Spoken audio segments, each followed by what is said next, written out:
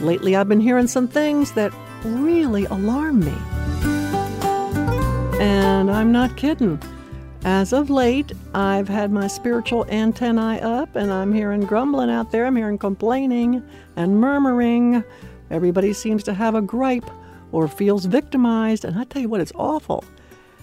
I'm Joni Eareckson Tada, and I was at Macy's last weekend, and I could not believe the way the shopper in front of me at the checkout counter, she was complaining to the sales clerk. She had brought in a blouse to return, something about bad stitching on the sleeve or something. And this lady was raking the clerk up one side and down the other, which to me was so unnecessary. I mean, Macy's was ready to take the blouse back. That was no problem. And the sales clerk wasn't responsible for the problem with the stitches in the sleeve. And I thought, oh my goodness, our society is in such trouble. We can't even show a little civility. But you know, it's not just society. You know it's true for us Christians too, don't you? I mean, we come out of church Sunday morning, we get in the car, and the first thing we do, start picking apart the sermon, complaining about the Sunday school teacher, we don't like the music. Well, if any of us fall into this camp, and I have a feeling more of us do than don't, then just consider this little warning from the book of Jude. Jude is talking about the Lord coming back with thousands upon thousands of his holy ones to judge everyone.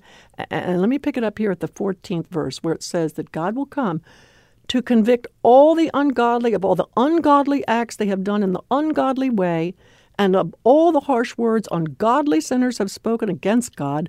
These men are grumblers and fault finders. They follow their own evil desires. They boast about themselves and flatter others for their own advantage. Woo, that is scary. Because the word, quote, ungodly in this passage in Jude is used now count them, 4 times to describe not murderers, not adulterers, but grumblers and fault finders. Now, you might think your gripe might be justified, but when it comes to God's people, the church, please double-check your motive to make certain your concerns are legitimate and you're not just giving voice to a complaining spirit.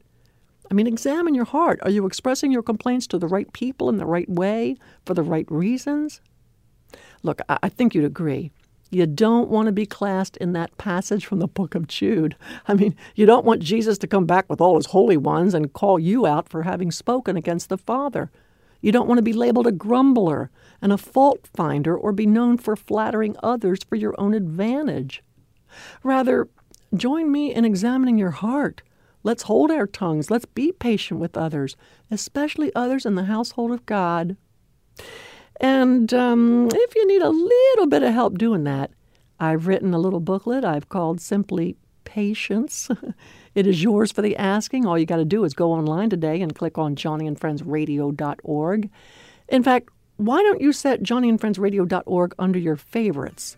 I've always got good things I love sending to you and the rest of my friends listening.